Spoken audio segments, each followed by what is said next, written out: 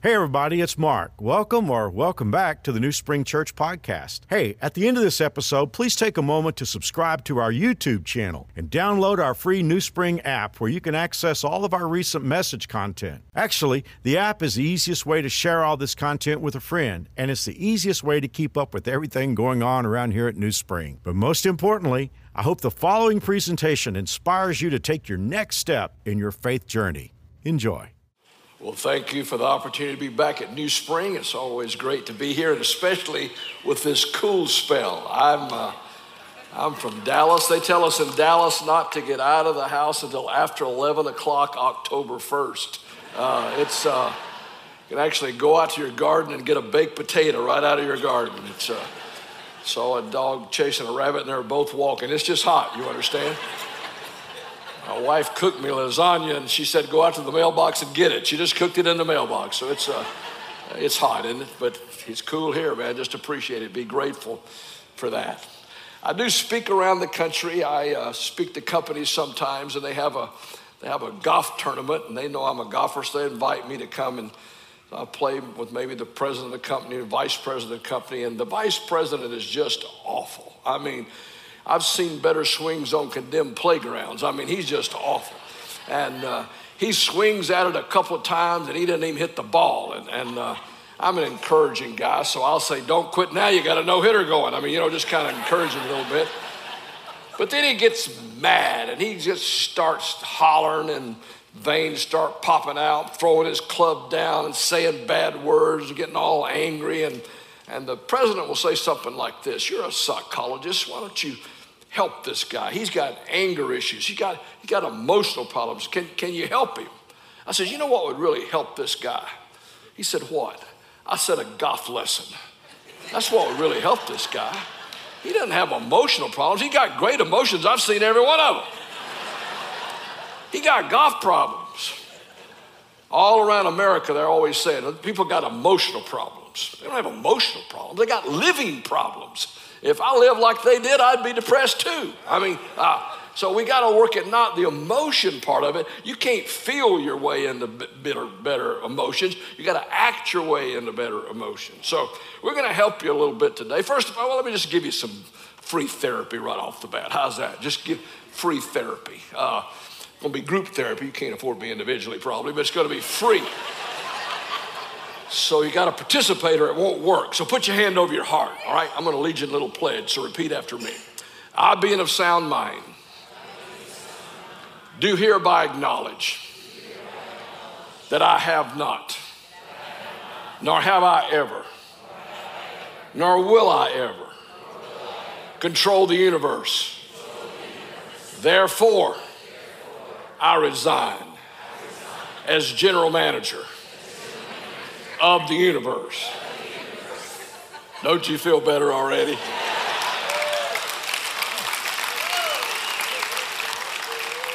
He's God, you're not. Get over it, all right?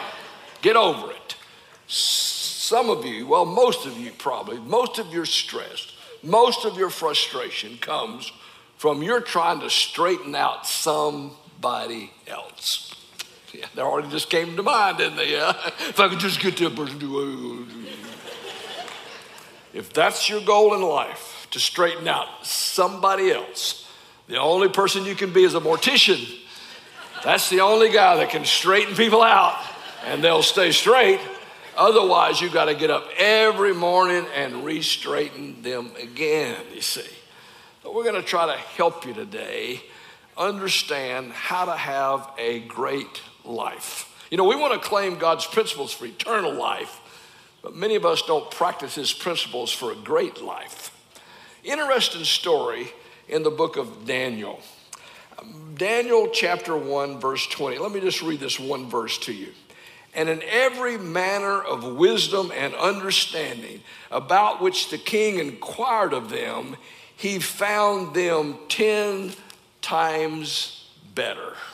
Interesting story in the Old Testament. We can learn a lot from the Old Testament. Now, don't live in the Old Testament. You live in the New Testament, okay? You learn from the Old Testament. The Old Testament story about a group of people, young guys actually, very sharp guys, were in a different culture. And this culture did not serve God. They did not acknowledge God. They did not serve the God of Daniel. They served another God. And Daniel, being a very winsome personality, and don't you wish Christians had winsome personalities? He said this, hey, look, I know you got your God, and I know you serve him, and you think that's the way to live your life. But see, I have another God, and I think he's the one true God. And why don't we just put it through a scientific test? Why don't you do your thing for your God, what he tells you to do, and let me do my thing for my God. And at the end, let's just see which life works.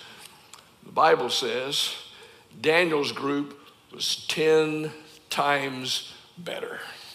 I've probably preached in 500-600 churches over the years, and let me tell you about you, church people. You know a lot about the Bible. You got knowledge. I got Matthew, Mark, Luke, and John. You got that all down. You got knowledge. You probably have 10 times more knowledge than those people out there. But let me ask you about your life. Is your life 10 times better? Is your marriage 10 times better? Are you 10 times better at work? Are you 10 times better with your kids? See, the church is going to grow not by promotion, not what we tell people we are. It's going to grow by attraction, what they see in us that they'd like to have in themselves. And so we have this upward call as Christians, but the problem is this: we have a downward drift because we all live in what I call your Adam suit. If you're a female, you might want to call it your Eve suit. And this body will never actually totally be redeemed. God's got to kill you to get you into heaven. It's not going to totally redeem your body. One day you'll get a new body. I'm a preacher's kid. I can remember on Sunday nights, the women would sing and the men would sing. And it's pretty funny, one Sunday night, the women saying, we'll get a new body, we'll get a new body. And the men saying, praise the Lord, praise the Lord. Well, one day you'll get a new body, praise the Lord. But until then, you have this Adam suit. And this body does not want to act better, it wants to feel better. It does not want to plan, it wants a pill. It does not want education, it wants medication. That's me and that's you. And until God kills it to get you into heaven, that's what you have to deal with. Apostle Paul, greatest Christian that ever lived probably. You know what he said about his Adam suit? The things I don't want to do, I do. And the things I'd really like to do, I can't seem to pull off. That's not a teenager. That's the greatest Christian that ever lived. What does that mean for us? That means you're in deep trouble. That's what that means. Let me just ask you, let's just get honest here. How many of you ever done something you knew you weren't supposed to do? Just raise your hand. Okay, the rest of you, liar, liar, pants on fire. By the way, don't you wish liar, liar, pants on fire was really true? I mean, wouldn't that make those political ads a lot more entertaining, you know, if that was really true? See, we all have this Adam suit that we have to learn to deal with, and it will keep you from the life God had in mind when he created you. Matter of fact, if you read the Old Testament, you'll see a phrase called the God of Abraham, Isaac, and Jacob. Remember that phrase? It's supposed to be Abraham, Isaac, and Esau. Esau was the firstborn, and in those days, the firstborn got all the inheritance. They got all the good stuff. But one day, Esau couldn't control his Adam suit, and he wanted to feel better. He wanted some stew, and his brother says, you can't have it unless you give me your birthright. He said, I gotta have it right now. And he took it, and he lost his birthright. Your Adam suit will keep you from being the person God had in mind and accomplishing things God had for you when he created you. So how do we thrive? How do we make this Adam suit do what it does not want to do? Well, just take that word thrive. T stands for thinking. The Bible says you always have to renew your mind because the world's a Ponzi scheme. The world is always telling you you can have this without that. And you can for a short period of time. Unfortunately, the that always shows up. And usually by the time the that shows up, you're addicted to the this and you're in a mess, you see. It's a Ponzi scheme. Or the world says something like this: life's like a box of chocolates. You never know what you're going to get. That's the biggest lie I've ever heard. Life's not like a box of chocolates. You know what the Bible says? Whatsoever a man sows, that shall he also reap. You tell me what you're doing, I'll tell you how it's going to turn out. Not in the short term, but in the long term. Because the Bible says the world doesn't respond to your need, it responds to your seed. What you put in eventually is what it's going to come out. So you have to constantly change your thinking because your emotions comes from your thinking. If it rains, the farmers are happy. The golfers are sad. It's the same rain, but they're thinking different thoughts about the rain. And that's the way it is with your thinking. You have to constantly renew your mind to think God's way. H stands for habits. You are just a bunch of habits. That's what you are. Matter of fact, there's a wise man lived years ago. You probably know the name Aristotle. Smart guy, dead guy, but smart guy. Most of the smart guys are dead. You ever notice that? Because we think they're smart because they can't say dumb things anymore because they're dead, you know? So even you may be smart one day when you're dead. You don't say any more dumb things. So Aristotle, smart guy. Don't get me off on that, okay? Smart guy. He said this, you are what you repeatedly do. Excellence, therefore, is not an event. Excellence is a habit. You see, you are just a bunch of habits. You don't even think about what you do most of the time. You came here, you got in that car, you buckled the seatbelt, you put it in drive. You didn't think about any of that. You came and you parked in a certain place, and you don't even think about that. Matter of fact, you come here, you usually park about the same place. You sit about the same place. You talk to the same people. You hear a general sermon about general things, and in general, you generally decide, I'm generally going to do generally better than what I generally did before I generally went in there. And generally, you go out there, and you don't do anything any different, do you? Because you haven't changed any habits, and they control you, you see. So you have to constantly renew your mind, and then you have to decide, I'm going to specifically change something, because life isn't lived in general, it's lived very specifically. Matter of fact, I tell them in the business world, you'll never get terrific unless you get specific. And you know there's one habit you need to change to be the person that God had in mind when he created you. Deep down, you know it. And if you don't know it, your mate knows it. And if your mate doesn't know it, your kids know it. Somebody knows it, you understand? Let them tell you the truth. It may be your subordinate. By the way, truth rarely goes upward. It goes downward, but it rarely goes upward. Ask somebody that works for you, what's the habit that I could change to make it so much better around here? You see, that's the way you thrive. That's the way you grow. You change your habits. R stands for responsibility. Because we have this Adam suit, our tendency is to blame. We get it from the Addams family, Uncle Adam. Remember how it all started? They messed up because they wanted something they could not have, and then they got in trouble. Then God approached them, and of course, then they blamed. Adam said, it's the woman you gave me. That's the problem. The woman said, it's the snake. The snake didn't have a leg to stand on, so that's true. So it happened. That's your tendency. That's my tendency. Blame someone else. I saw some graffiti one time that said Humpty Dumpty was pushed. It wasn't his fault. He was blamed. We live in a victim mentality. We're always blaming people for our problems. Back when I was practicing as a psychologist, I would have people come into me thinking they wanted to get better, but they wanted to come in and tell me that somebody else was their problem, and they weren't even in the room. They wanted me to talk to somebody who wasn't even there. Sometimes they would start to tell me about the person. One lady, I was, back when I was young, I was naive. I would actually believe what people told me, what their problems was. Ladies start telling me about her husband, what he did, what he said, how he acted, when he did this and when he did that, and one day he locked her in a closet. I'm thinking, what a gorilla. I mean, where did she find this guy? Prison release program? What kind of guy is this, And I got to meet with him the next morning because I'm doing marriage counseling. I don't want to meet with this gorilla. He walks in, nicely dressed man, smiles, shakes my hand, starts telling me about her, what she did, what she said, what she called him. No wonder he locked her in a closet.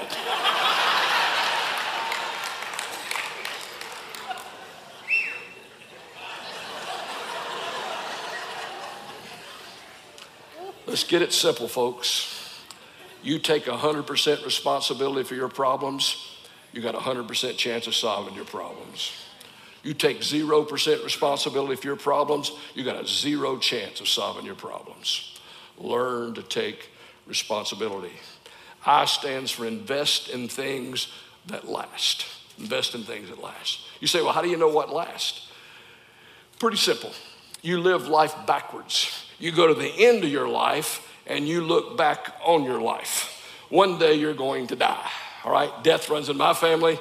I think it runs in yours, doesn't it? I mean, pretty much come in this world, no teeth, no hair, no bladder control. That's pretty much how you're going out. Okay, you're gonna die. Don't get arrogant about life. It's a short trip from diapers to Depends, I promise you. You know, you're gonna die. Now, what are they gonna do when you die? They're gonna have your funeral. They're gonna put you in a box. Pastor's gonna say some nice things about you. Your family's gonna go home and eat potato salad. That's what's gonna happen. You know, that's what we do, you know. Now, how do you know what's important then? Well, there's a powerful business phrase. You know what they say in the business world? They say, learn to think outside the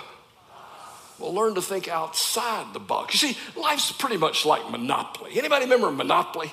Remember Boardwalk, Park Place? Man, those are the good ones, you know.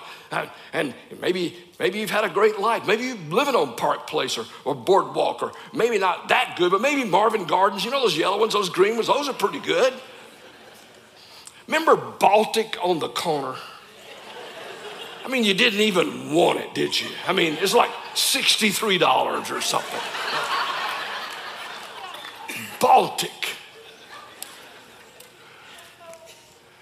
Some of you living on Boardwalk. Some of your life didn't turn out the way you thought, did it? It's pretty much a Baltic life. I'm here to encourage you. It doesn't matter. It doesn't matter. It doesn't matter if you live on Boardwalk or Baltic. When it's all over, everything's going back in the box. Next generation play with it or fight over it just like a Monopoly game. Well, what's important? Well, that's those things that don't go back in the box. Go to somebody's funeral. Watch what shows up. Take Yogi Berra's advice. Yogi said, if you don't go to their funeral, they probably won't come to yours. That's what Yogi said. Take Yogi's advice. Go to somebody's funeral. 3 things show up. Same 3 things show up at everybody's funeral. You can go check it out, but I'll tell you what they are. Faith, family, friends. That's pretty much it, my friend. Everything else goes back in the box. Decide to invest in things that last. Decide to invest in your faith, in your family, and your friends. V stands for value people. Relationships matter. Doesn't matter if you're president. I've worked with presidents. I've worked with billionaires. I work with all kinds of people. Doesn't matter how many houses you have, how many boats you have. If you're not happy in your relationships, especially at home, you're not a happy person. You're not a happy person. Relationships matter. And you have great relationships by focusing and valuing people as persons, not as just as performers. I'll give you an illustration of that. I lived in Albuquerque, New Mexico for 10 years. And I love Mexican food, but after a while, you just go back to your roots. And I wanted some Southern cooking, you know, just fry everything. A good old cholesterol picnic, you know. South invented salad dressing because they couldn't figure out how to deep fry lettuce. So they said, let's just put stuff on it. That'd be good, you know. So at the time in Albuquerque, we didn't even have a Cracker Barrel. There were none there, you know. No Southern cooking whatsoever. So we flew into Atlanta. We were going to the Smoky Mountains on vacation. I couldn't wait to stop by the Cracker Barrel, get my cholesterol picnic. And we go to the Cracker Barrel and we sit down and we have the worst waiter in existence. He is so slow with the water. I say, are you our waiter? You've been gone so long, I thought maybe you'd grown a mustache and I wouldn't recognize you. You know? Then he brings the drink orders and they're totally wrong. Every drink order is wrong. I'm thinking if fish is brain food, this kid's got to eat a whale. I mean, if an IQ test could come back negative, that's his. I mean, and I am getting more and more irritated. And my daughters, I have 3 daughters. Some of you heard my relationship conference. The only thing mail in my house is a mailbox. And so actually some days I'd go talk to the mailbox and say, mailbox, it's tough in there today, you know. So I have 3 daughters. They're kicking me under the table, you know. Act like a Christian, you know. They're kicking me under the table, you know. I'm on vacation, you know.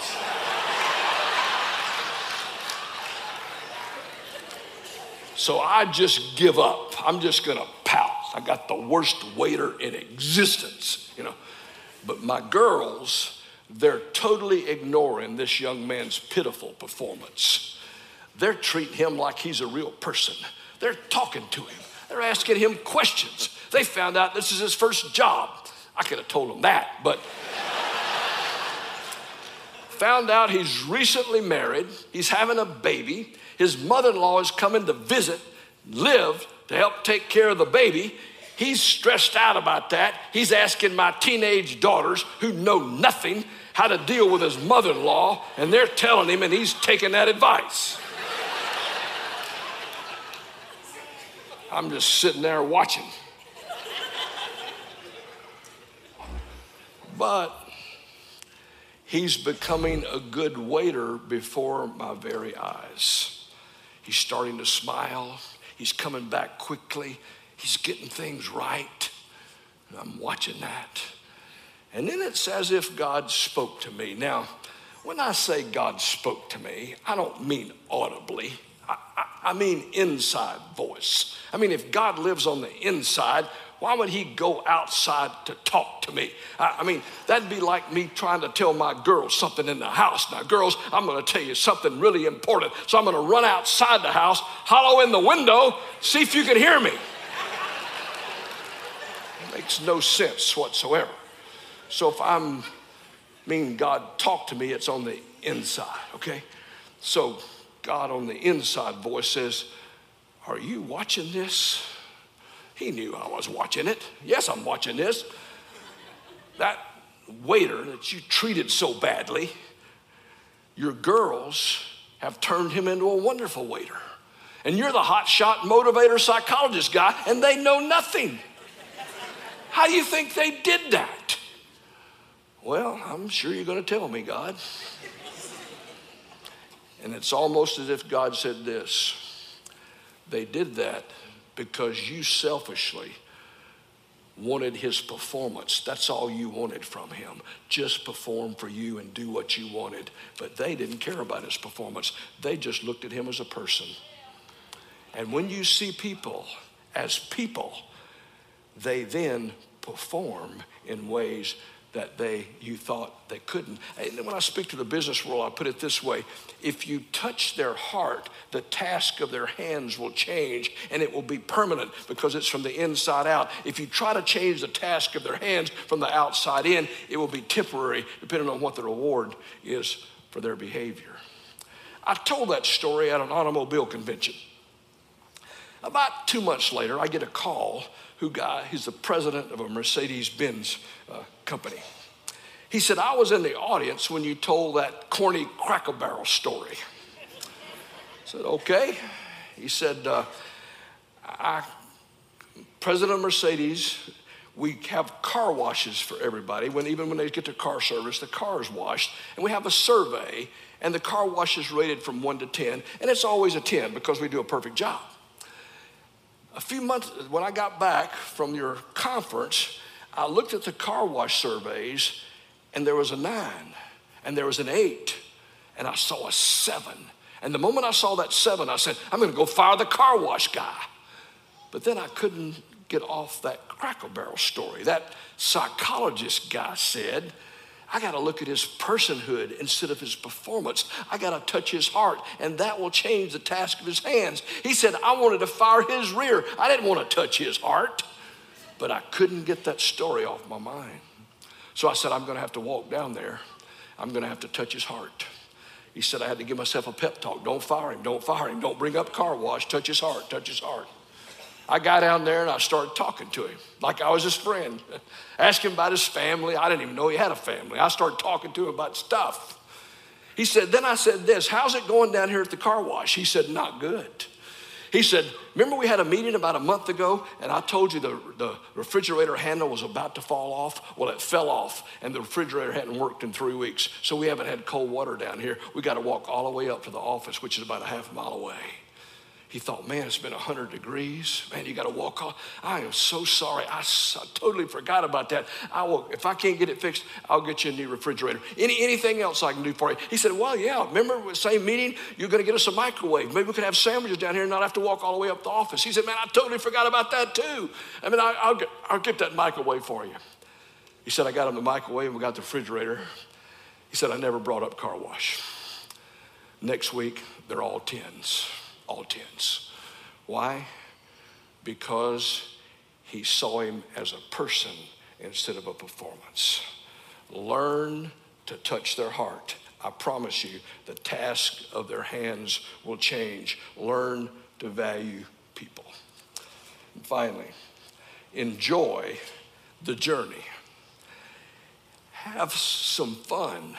Enjoy life. Have most Christians have what I call dog-tired Christianity. They just go around like this all the time. Get hot dog Christianity. This is fun.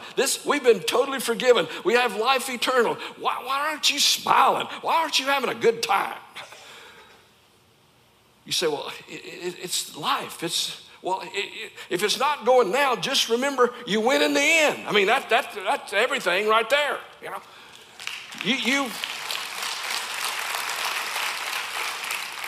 You know what winning in the end does? It changes your attitude about everything. I moved to Albuquerque, New Mexico from Dallas, Texas. Everybody knew I was a big Cowboy fan. They're actually going to be pallbearers at my funeral so they can let me down one last time.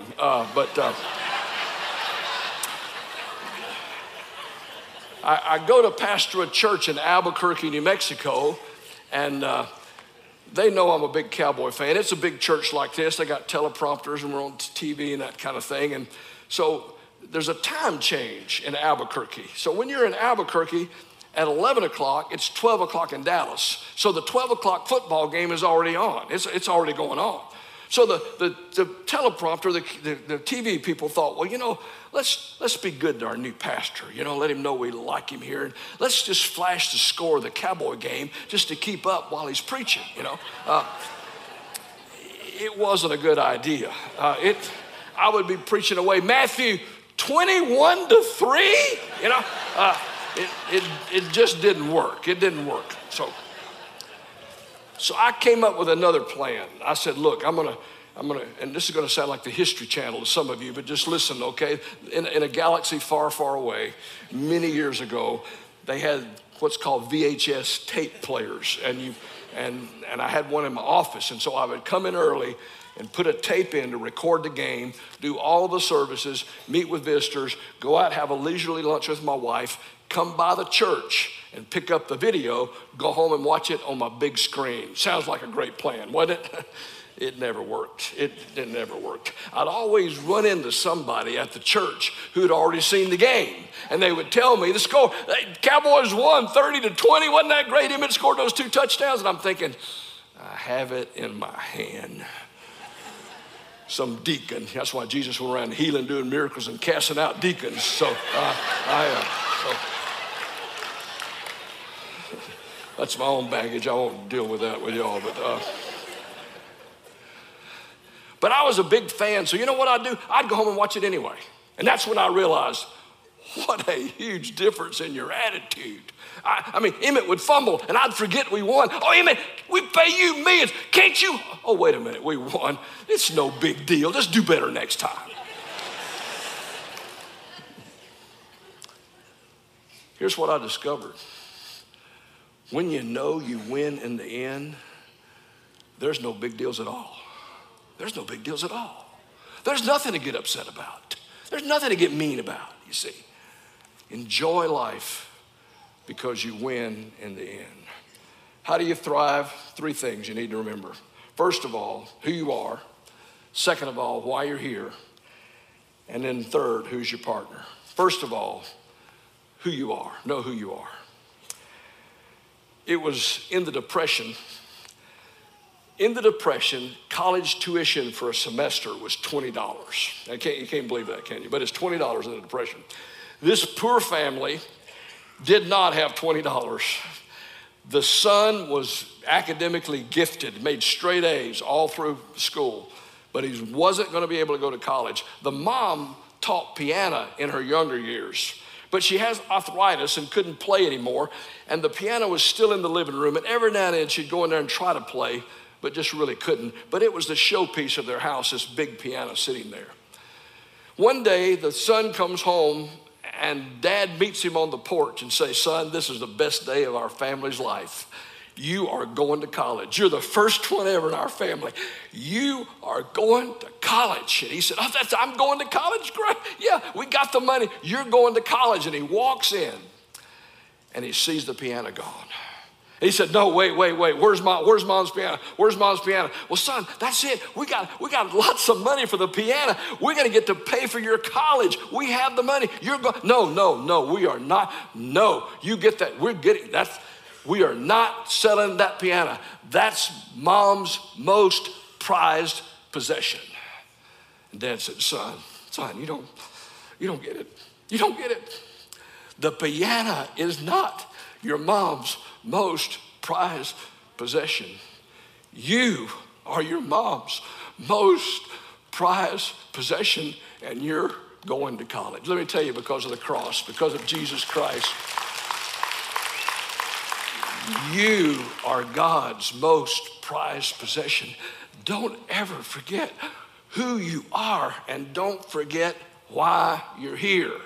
Say, "Well, why am I here?" You're here to be his voice. You're here.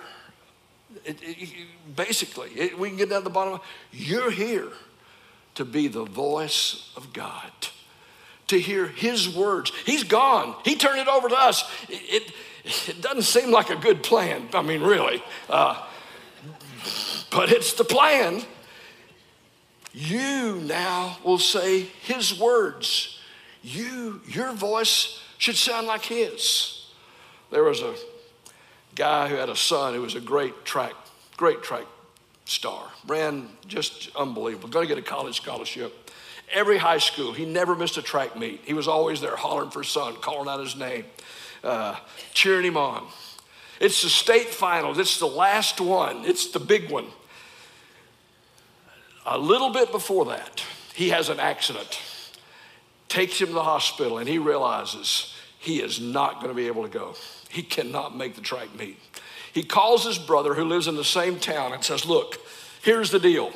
I've never missed one. You've got to go. You've got to be there. You've got to be when he starts off. You got to holler his name. You got to scream this. And then just before the end, when he has to kick it, here's what you say. You call his name. You say this." And then he says this, and here's the key.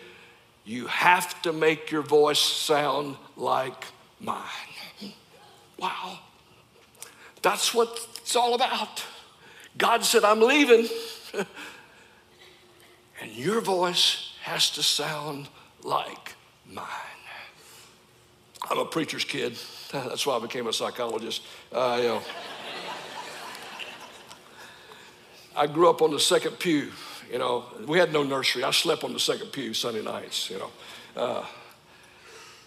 And I'd hear those old hymns. Some of them pitiful, but there's one that I'd always have in my mind. And the phrase was this: wonderful words of life. Beautiful words, wonderful words of life. Christ, the Blessed One, gives to all. Beautiful words, wonderful words of life. Let me ask you, does your voice sound like his? Do you know who you are? Do you know why you're here? And if you do, and your voice sounds like his, then let me tell you who's your partner. I hope you meet my wife one day. She's always going to come. She knows Mary Alice and Mark pretty well, and she wants to come, but she wants to be here when they're here. And Mark isn't here, so she didn't come this time. But my wife's different than me. She has class. She has culture. She's actually tried to culture me up and class me up. That's kind of her goal in life. It's never really worked very well, but she likes different things. She likes classical music, things like that. I don't get it. I said if that was really that good, they'd get some words to go with it. I don't get that. But she likes the opera. I don't really get the opera. I don't really want to go whether I need sleep or not. I just don't want to go. But I just don't get it. My neighborhood, you shot a guy, he died. He didn't bleed and sing for 20 minutes. He just died. I don't get it, She likes the ballet. She took ballet in high school. I don't get the ballet. I told her if they got taller men and women, they wouldn't have to stand on their tiptoes. Everybody could relax and have a lot more fun. I just don't get it. But I love my wife, and so I happened to be reading something one day about ballet. And it was a great story. Matter of fact, somebody gave $1 gazillion to the New York City Ballet. And here's why they gave it. They wanted Baryshnikov, the master dancer, to come to New York City to dance, and they'd give $1 gazillion. And sure enough, he came, and he showed up. And he said, look, I'm not going to do an individual dance. I'm going to select a partner from the local, company, and then in 2 weeks, we're going to do a duet together. And he picked a lady named Gelby Kirkland. The guy writing the article said, this lady is the worst choice he could have made. I've been watching this group for years, and she's our weakest dancer. Matter of fact, she has no strong dance moves at all. She really has no personality. Wouldn't even come close to what we'd call charismatic. She's the worst choice he could have made. He writes that. 2 weeks later, he's on the front row because he writes about such things. And the curtain opens, and out comes Baryshnikov and a lady. At first look, he says, that's not her. He read my article. He picked somebody else. But then he looked closer and says, well, maybe it's her. And then he looked in the program. It's her, Gelby Kirkland. And he looked back and said, well, it is her, but she just looks so different. And then they started to dance. He couldn't believe it. This lady had strong dance moves. This lady had personality, even what we'd call charismatic. It was like unbelievable performance. And here's the sentence that got me. It was the last one. Here's what he said. I was blown away by the transformation that occurred in this lady's life when she partnered with the Master. My friend, that's Christianity. That's the book. That's what we're about. People should be blown away by the transformation that occurs in your life when you partner with the Master. Let's pray. Father, thank you for our time together. Lord, thank you that you're such a good God, and thank you that you're our God because of Jesus Christ. Lord, if there's someone here that's never trusted you as Savior, give them the faith to believe today, not in an institution, but faith to believe that you came and lived a life that they could never live because of that Adam suit. And that you conquered death because you wanted them in your forever family. Give somebody the faith right now to pray to you that they're a sinner and they want you to be their Savior. For the rest of us, let's decide that we're going to be your voice out there and that we're going to be 10 times better, that this church will grow by attraction as people want what we have. And we promise one day when it's all over, we'll give you the glory and the praise. In Jesus' name we pray. Amen. Once again, thanks for listening. If you live in Wichita, the surrounding area, we'd love for you to engage with us in one of our weekend services. For directions, service times, and information about our incredible kids and student environments, visit us at newspring.org. One more time, newspring.org.